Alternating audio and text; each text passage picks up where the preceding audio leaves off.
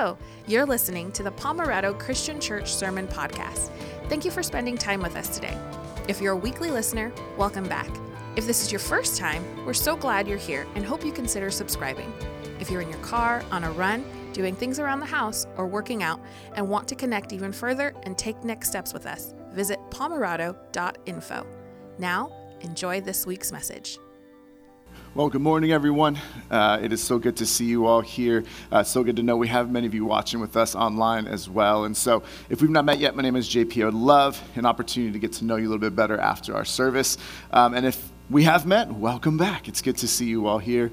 We are, first off, I know we talked about this a little bit last week, but didn't the children's ministry and our tech team and the children, didn't they just do a fantastic job last week for Jingle Bell Beach? Really, really fun, really great to see the kids leading us in our lesson and our time to celebrate through song, the Christmas story, and the hope that we have in Jesus, even when things aren't going our way. So it was really, really great, and we're very grateful for the team, for the volunteers, for everyone who helped make that such an incredible event. Now, what that means is that this is actually our second week of a 3-week Advent series looking at the 3 gifts of the wise men. And so it's called King. We looked at gold 2 weeks ago. We'll look at frankincense today. We'll look at myrrh next week. And so before we do, I'm going to ask that you join me in a word of prayer as we get ready to dive into what God has for us this morning. So will you pray with me? Father, we thank you so much that you are here with us. Lord, whether here is in person, whether here is watching online, or here maybe listening to the podcast at a later time in the week, God. But we thank you that you are present, that you love us, that we know that you are always with us. You never leave us nor forsake us. God, we thank you for your word, that it is living, that it is active, that when we read the Christmas story, it's not just a good story, it's the greatest story ever told of Jesus, you coming down and that you lived a perfect life and you died a horrible death, but you were raised to new life so that we may experience eternal life in you alone. So Lord, I pray that as we dive into your word today, that I would decrease, that you would increase, that you would speak in a personal, powerful, impactful way to each and every one of us. We love you, Lord. In Jesus' name we pray. Amen. When I was in college, my first 2 years of university, I came here to UC San Diego in La Jolla, and I started working at a flame broiler restaurant, which was nearby campus. And I had never been before, but I was like, I needed a job, and I was able to find a job there. And have any of you ever had the flame broiler before? Do you know what this is? It's like teriyaki bowls, so it's white rice. Now they have brown rice because we're all healthier than we were 15 years ago, hopefully. But we have, different rice. You have veggies. You can have chicken or beef. And what Flame Broiler had that was really great, that people loved, they call it magic sauce, which, I don't believe in magic, but it was delicious. And it's just like their teriyaki sauce mixed with goodness. I don't know. And it's one of those where, you'd serve people, and then anytime there was a break, my job would be to help fill in these little plastic ramekins that people can take with them if they wanted extra sauce. And so after working there, you get a free meal, you're filling up these sauces, and all of a sudden, I would leave at the end of the day, and I would still smell like magic sauce. And you could smell yourself, right? And you're like, but here's how I knew that I liked this restaurant, is that I smelled like it when I left, and I still ate it when I came by, right? So I was like, oh, this is still delicious to me. And I bring it up because, smell is such a strong, it's the sense that is the weakest in the short term and has the longest memory for us long term. And here's what I mean by that. If you've walked into a room where there's something really delicious being made, and you could walk in and you smell it, you're like, oh my goodness, it smells great in here. JP, you did a great job with that toast. You cooked it, you toasted it, I'm just kidding. But you could smell it and you're like, oh, this is really good. But then what happens? Just within a few minutes of you being in there, you don't smell it anymore, right? Your brain causes you to just kind of not forget it, but it's not the sense that's most important to you in that moment. Whereas, for some of you, if I were to make, maybe not toast, but if we were to make a warm apple pie, you would be able to remember, oh, this smells just like how my mom made it. Or for some of us, when we go to Starbucks and we smell like the peppermint, like, oh, it's Christmas time now, because there's peppermint hot chocolate and peppermint mocha. And for the record, you could get those flavors at any time, but it feels better at Christmas in a red cup. But it's just a reminder of we could smell something and it takes us back to a memory, to a moment. And it has this ability to take us back to something more than any other scent, or any sense can. And here's why I bring it up, because today we're going to be talking about frankincense. Frankincense, as we will learn, is part of the incense that was used by the priests early in the tabernacle. And it's something where I imagine that as someone who worked with magic sauce and teriyaki bowls, and I would go home and I would, throw my clothes in the laundry, and I'm like, oh, I smell like magic sauce. I smell like the restaurant I was working. I didn't smell myself when I was there because I was surrounded by it, but then I was just there, and I'm like, oh, I smell like it. I imagine that the priests at this time would work with the incense, the frankincense specifically, because what it would do is it was part of the various sacrifices that we see in Leviticus. And even more importantly, it was part of the, frankincense specifically was part of the incense that was lifted up as prayers to God. So what I'm going to do today is I'm going to, with this in mind, the smell, the memory of what we need to remember, what I'm going to do is I'm going to take a few moments to look back, because the frankincense points us to how Jesus is our great high priest.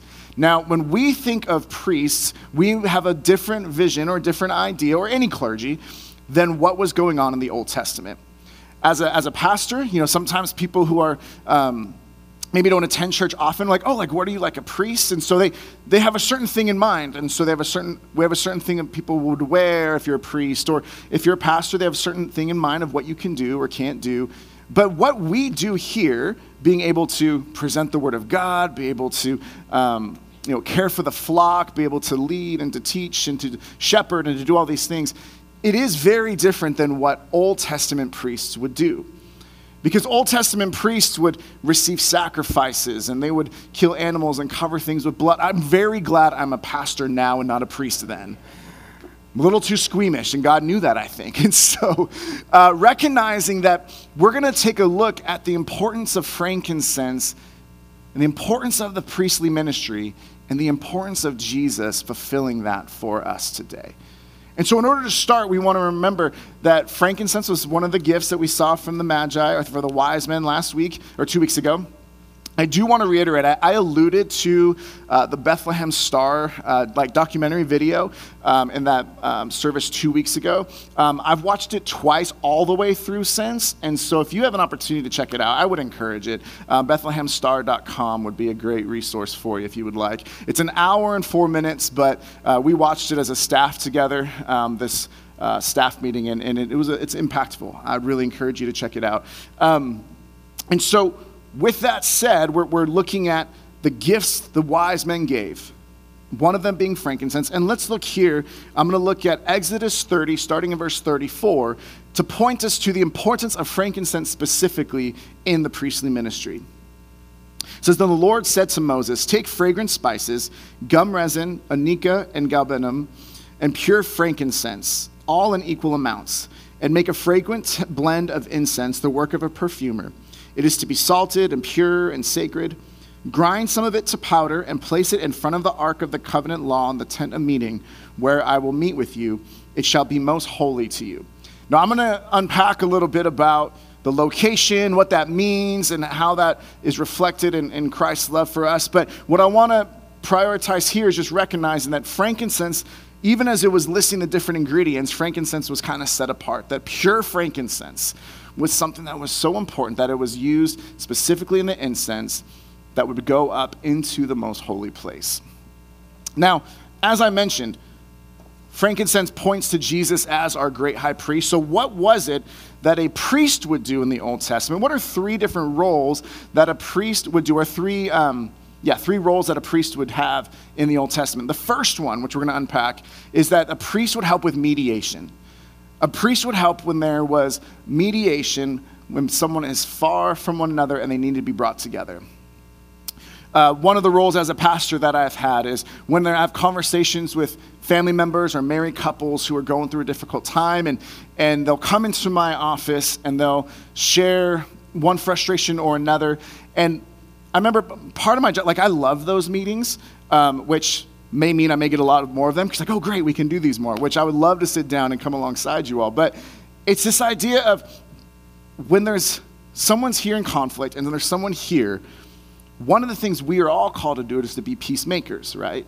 Not peacekeepers, you just say everybody be okay with one another, but to come into the middle of a circumstance, in the middle of a conflict, and figure out how can we make peace where there currently is none. The one that specifically stands out to me wasn't even a marital counseling situation, but it was when there was a high school student, when Steph and I were doing high school ministry years ago, and the high school student and her mom both came into my office. And they were really upset about various different things. And it was one of those where I was like, okay, what I want to do is I want to hear from the student. Can you share what you're feeling? And then, Mom, I want you just don't give any commentary, but just repeat back what you are hearing your daughter saying. So the daughter shares some things, and then the mom right away says, what I hear her saying is this, but what you don't understand is this, that, and the other. And then okay, hold on. You want to honor and respect mom in front of teenager, but I'm like, well, let's just hear what she's saying so that she can know you understand what's going on.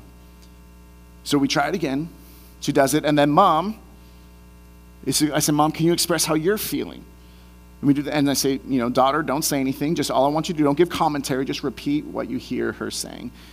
And it was through this process, and again, it took a little while for all of us, and it was stretching and difficult, but we got to the point of just them being able to just at least understand where they were coming from.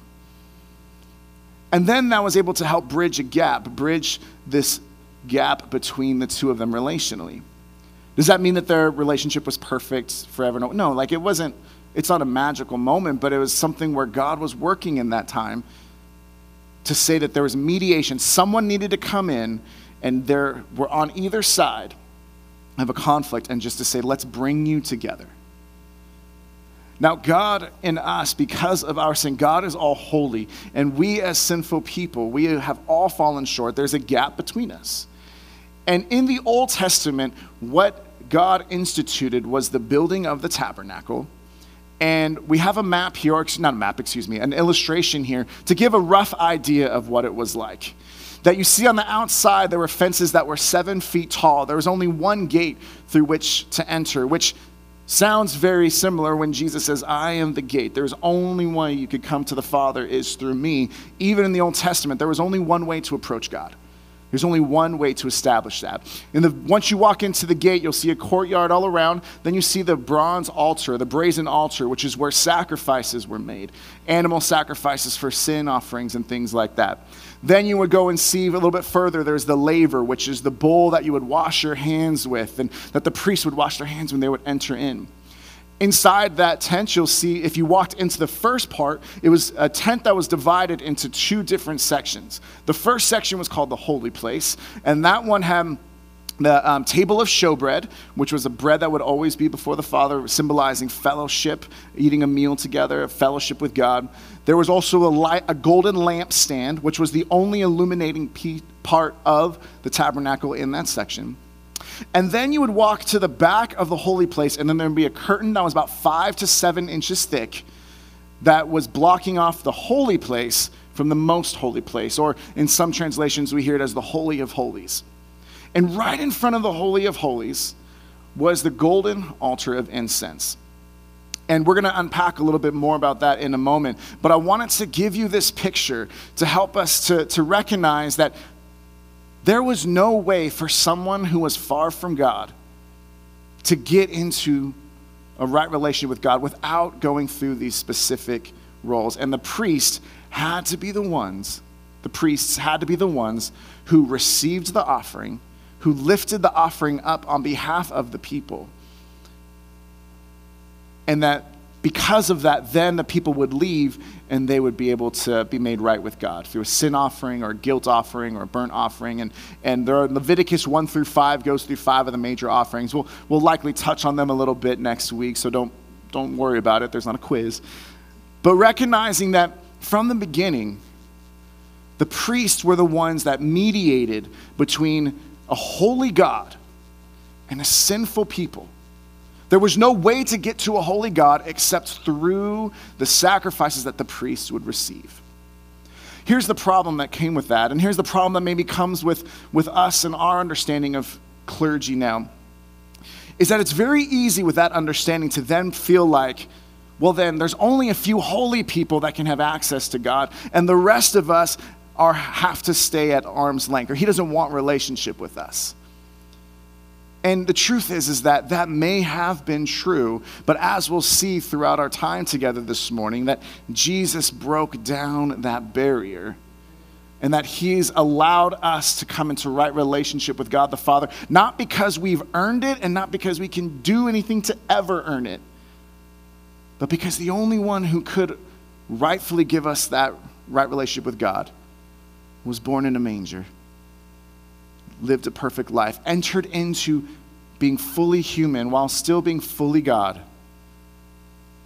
and made a way where there was no way. A peacemaker at his core, to say there was no way between the two, let us come together and reason together. So the first thing that a priest would do is help to mediate between holy God, sinful people bring their sacrifices, the offering is made in the brazen altar outside of the courtyard, and the people would just walk in through the one gate, offer up their sacrifices, and they would leave, but the priests were the one that helped them to know they were made right with God.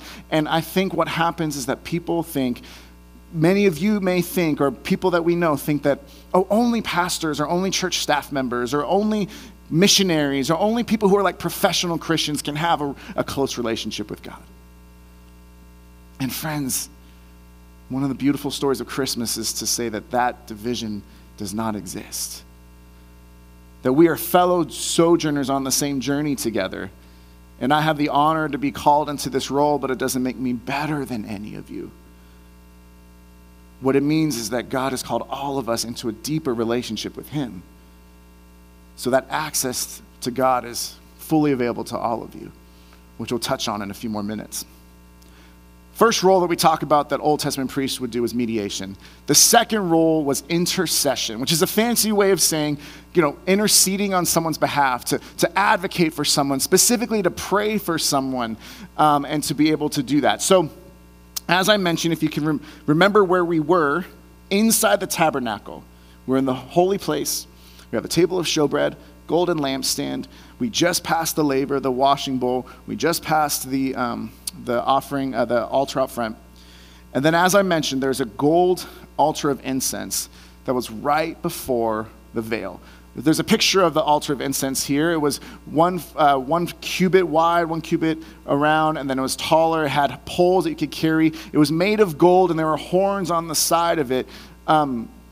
And the idea behind this was that, from that Exodus 30 passage we read earlier, that the frankincense would always be mixed with the incense, would always be at the front of the altar, or on the altar in front of the veil.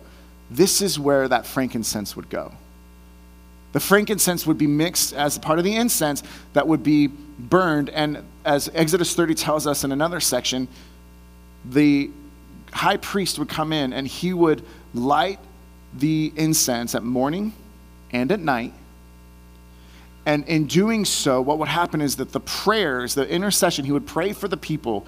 And just as the smoke that was burning from the incense would come up, if you guys burned incense, you know how the smoke rises, right? So as that rises over, there is that veil that was separating the holy place and the most holy place, but there was a gap. And so the smoke would rise up, and it would then be able to enter into the most holy place, the Holy of Holies, where the Ark of the Covenant, the mercy seat, the place where God was said to reside, was right in the most holy place. So people were not able to access it, but for the high priest, but for once a year. But the idea of intercession, the idea was saying that the priest would come in and he would pray for the people. He would light the incense, and his prayers would be able to reach the holiest place of God. Even though he couldn't access it, lest he die, the prayers were able to enter in. So people would go to the priests And they would present offerings. They would present things. They would ask for intercession. The priest would fulfill that prayer, knowing that the incense, the frankincense, would be part of that goes into the holy place where God could hear the prayers. In fact, we see this in Revelation as well, where it talks about how the prayers of the saints are like incense that are rising up to the throne room of heaven. This imagery is still being used and was used when John wrote Revelation. First thing we saw was the idea of mediation, helping to be a peacemaker, bridging the gap. Second thing we see the Old Testament priests would do, intercession. And that's something, friends, that we do for one another. You don't have to be a priest to pray for one another. You don't have to be a professional Christian to be able to lift up one another. In fact, one of the things I love is in our announcement videos when it talks about write down your prayer requests on a prayer card so that people on our team can be praying for your needs. It is an honor to be able to pray and to intercede on the behalf of those within our church. So please do not hesitate to reach out. We have a team of dozens of people who love to pray for you. This is not a slogan that we just say for the fun of it. You are prayed for. You are cared for. And you are loved. And part of that is we get to come alongside and to lift you up in prayer. The third thing, though, the third one that the role of the priest would do is to provide access to God. Now, the access was different, and we're going to unpack that in a moment, because the only way that someone in the Old Testament would be able to come into being in the presence of God in the most holy place was the high priest once a year on the Day of Atonement, or Yom Kippur. And in that moment, he had to make sacrifices for himself because he is sinful. Then he enters into the most holy place and he brings the sacrifice for himself and the people, and he puts the blood of the animals that were sacrificed onto the Ark of the Covenant, which is where it says that God resided. And he was only able to go in once a year, and only the high priest. So yes, it provided access, but it's not the kind of access that we now have the ability to have. But let me share a brief story about what's fun when you have access to something you normally wouldn't. So in 2018, I had the opportunity to go to the Bay Area. So I'm from the Bay Area originally, if you haven't heard that. I love following sports. I love thinking I could play sports, and I love failing at sports, so it's all three. No, I was able to go and see a 49ers game on a Thursday night, and then I was able to go see a Golden State Warriors game on a Friday night. So this is a picture of me out front of Oracle Arena. This is the last year they were playing in this arena. It was the last year that, if you know basketball, this is the last year that Kevin Durant was on the team. So I was like, if I could go to any Warriors game, I want to go this year to a home game to experience that. Now, at my church, my previous church, I had a friend who was in the men's ministry, and we served together. And he had mentioned kind of offhand, or he had mentioned before, that his son is on the staff for the Warriors, like working on their team there. Not the actual basketball team, but like in their relations team and stuff. And so when we showed up, I just mentioned, I was like, hey, I'm going to be at this game in November against the Minnesota Timberwolves. Is there just any way your son would be able to help us in? And so it's one of those where most people will be able to have this experience where they're out front. But I knew a guy. And because I knew a guy, I was able to get one of these. A pass that was a pre-shoot around, so it's the pre-game. And you got to sit and watch the teams do their shoot around. So just to give you an idea of how close we were to the court, let's go to the next photo. Me and my friend Tim are in the front row. Again, only pre-game. We didn't get to see the game from there, but pre-game we got to be there. The next one's a slightly embarrassing picture of my face, but it's worth it. So go to the next one. This is me being excited because if you can't see, but right where I'm pointing is Steph Curry, who's one of my favorite players, and within the next week or so will likely break the all-time three-point shots made in all of the history of the NBA. There's a picture of him, like he was across the other side, so go to the next picture. He was across the other side, but I'm like, he's right there. One of the things you forget, if you follow basketball, you see Steph Curry, and he looks really short, like compared to everybody, but he's like 6'3", so it's like, he's way taller than I'll ever dream of being, but he's still like one of the shortest ones on that Steph. Like, oh wow, everyone's really big. Now, before we go to the next picture, don't go yet. we're sitting in the front row, and they have security guys, just kind of walking around saying hi. And this guy walks by, and we look, and he's wearing something. We're like, is that one of the rings is that a championship ring? Because the Warriors had just won the championship. And he said, yeah. He said, the Warriors, they buy one of these rings for everyone on their staff. And so my friend, who's bolder than I am, is like, can we hold it? And the guy's like, sure. So we go to the next picture. This is me holding the championship ring.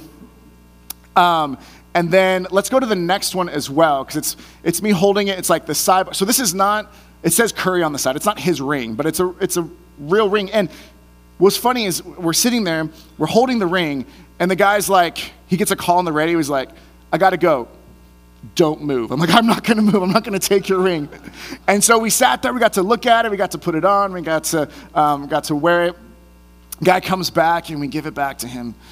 And, once the shoot around stopped, it was like, hey, it was nice to have you here, but, go to your seats in the nosebleeds, like gladly. Like, this was amazing experience. And it all happened, not because I earned it. I didn't pay to go. I didn't have to do anything. It's because I knew a guy. I knew a guy who was able to let me in and have access to something I never would have had experience or access to otherwise.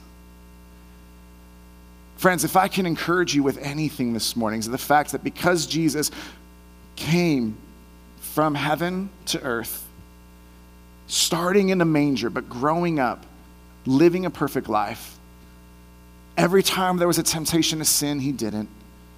He never fell short of God's glory. That he died the death that you and I would deserve for our sin. That all of us deserve, because all of us fall short. None of us reach his glory. And recognizing that because of that, we can now have access and relationship to God the Father.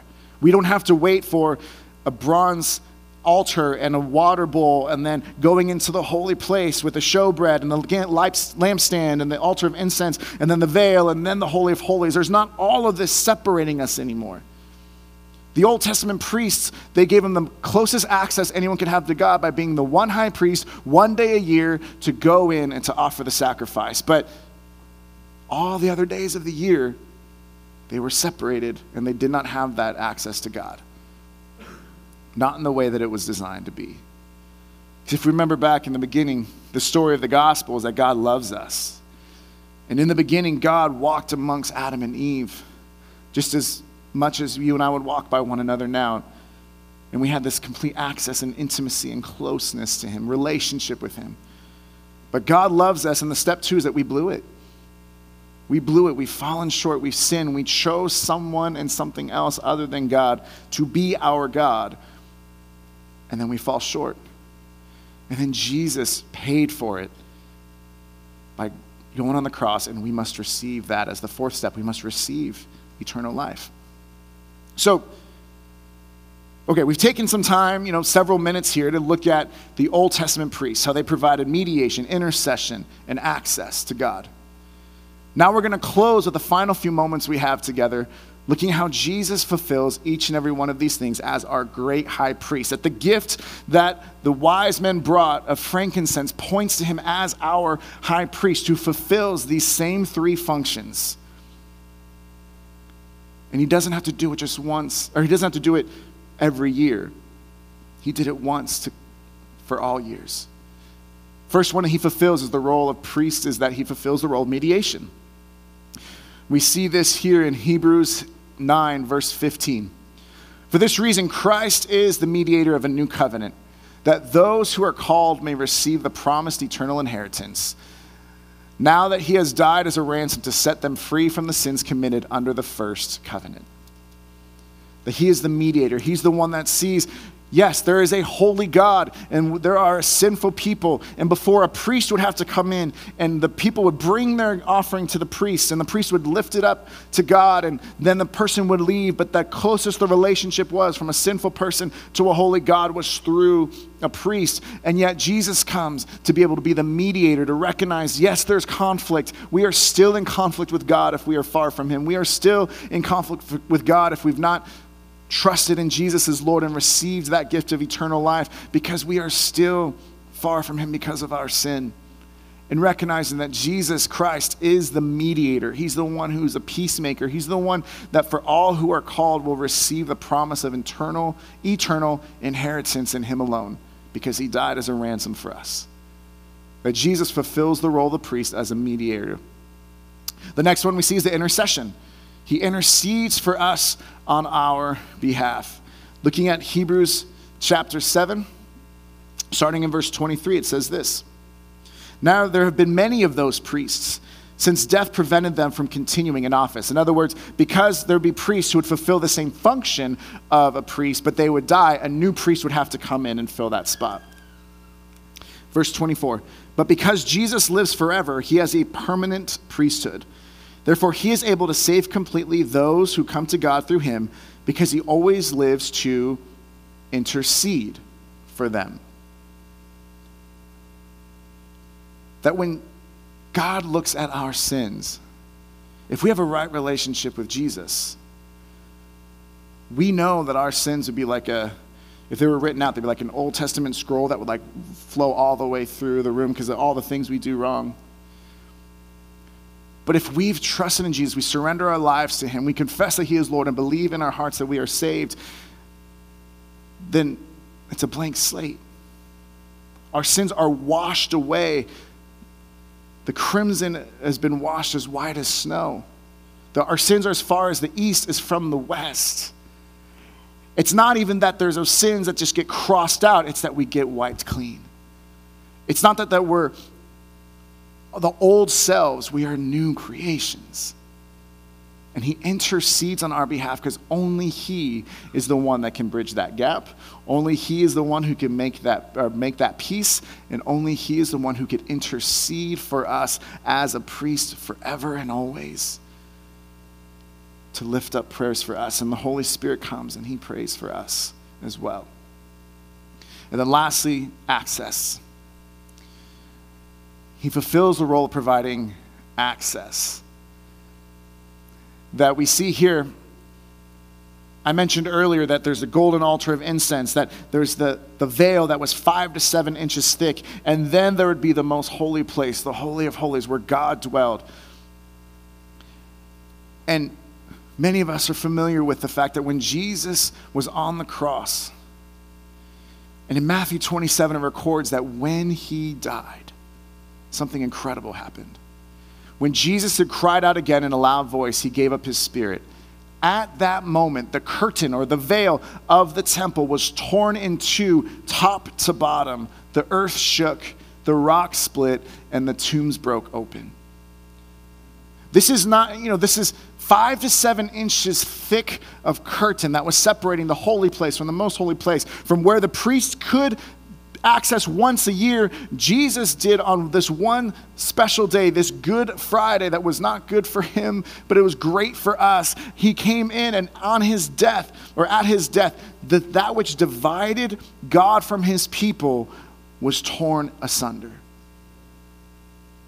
We now have access to have a right relationship with God the Father. Not because of anything we've done, not because of a specific sacrifice we presented, not because we knew a guy from a priest before, but because we know the guy who allows us to have that access. So, friends, Hebrews puts it this way, because imagine this. God could have sent Jesus down in any way, right? He could have come down upon clouds as fully, in his full Shekinah glory, the transfigured Christ, the one who comes in radiating the glory of God and just says, "Follow me." And we'd all be like afraid, and some of us would, some of us wouldn't. What's one of the reasons why he came as a baby? Because they're cute, right? No, sure. No. One of the reasons he came is because, like the wise men, if there's a huge Shekinah glory, Jesus floating down or descending down from heaven, it would be very much like the people in Exodus chapter 19, that when Mount Sinai was shaking, they were so afraid to approach the mountain. They said, "Moses, you go up and do it." In the same way that the priest, they would say, "Priest, you're the one that has to make access." And the fear was creating, his holiness was creating so much fear that the people were like, "We can't do it, someone else do it." But Jesus coming as a baby means we ought not fear. Jesus coming as a baby is unassuming and beautiful. It's powerful, and yet he's in a manger that no one knows about, no one sees. There's no fanfare from the world, and yet the heavens are singing praises and saying, today in the town of David, a Savior has been born to you. So here's what Hebrews talks about for us. How is it that Jesus gives us access? Therefore, since we have a great high priest, not a normal high priest that only comes in once a year to be able to provide the sacrifice for the people, we have a great high priest, one who only had to do it one time because as a priest, he was so perfect, and then he offered himself as a perfect sacrifice. Therefore, since we have a great high priest who has ascended into heaven, Jesus, the Son of God, let us hold firmly to the faith we profess. For we do not have a high priest who is unable to sympathize with our weaknesses, but we have one who has been tempted in every way, just as we are, yet he did not sin. And then verse 16, let us then approach God's throne of grace with fear and trembling, with being so scared of his holiness that we can't get close to him, with confidence in our own ability. No, let us approach the throne of grace with confidence so that we may receive mercy and find grace to help us in our time of need.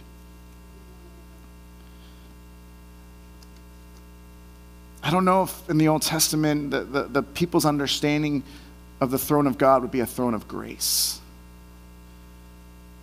But because Jesus gives us access, because now the veil, the curtain has been torn in two from top to bottom, as if God is just cutting right through it and breaking it apart and saying, you can approach me now with confidence, not in who you are and what you've done and your deeds, but in who Jesus is and what he's done and in his deeds. That now there's nothing separating us from a right relationship with God. You don't have to come to me in order to confess something. You could go straight to God the Father. Now, we can still confess our sins to one another, but you don't only get access through a priest or a pastor like me.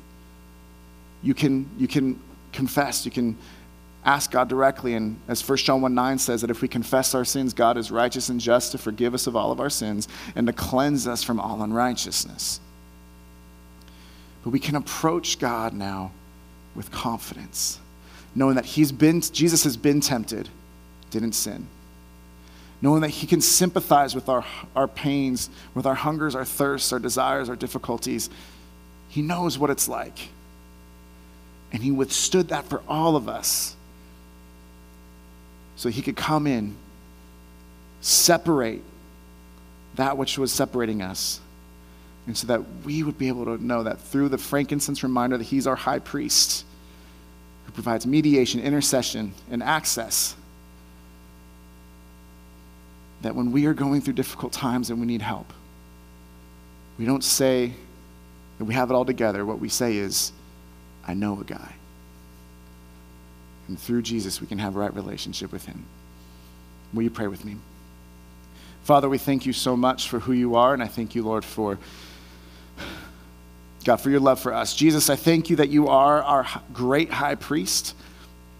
I thank you that you allow us to have that you mediate between us and God, because we know we cannot approach him on our own because of our sinfulness and his holiness. We thank you that you bridge that gap. God, we thank you that you intercede for us, that you are on our behalf.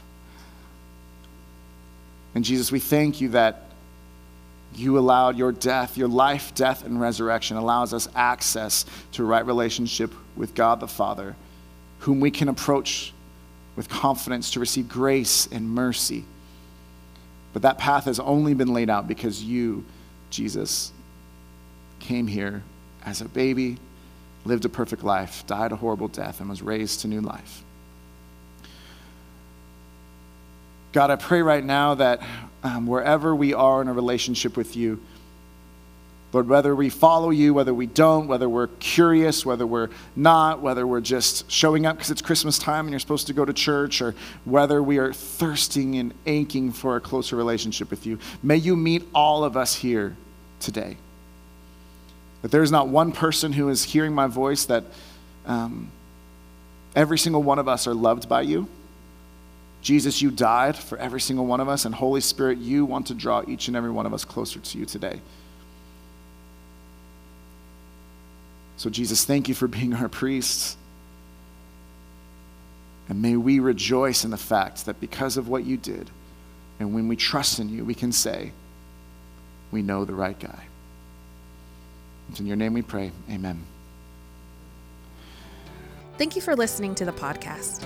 We want to be a church where people are changed by God to change the world. If you want to partner with us in this way, you can start by doing these two things. The first, if you haven't subscribed to this podcast, you can do that by hitting the subscribe button wherever you're listening, so you can stay connected with us and we can broaden our reach.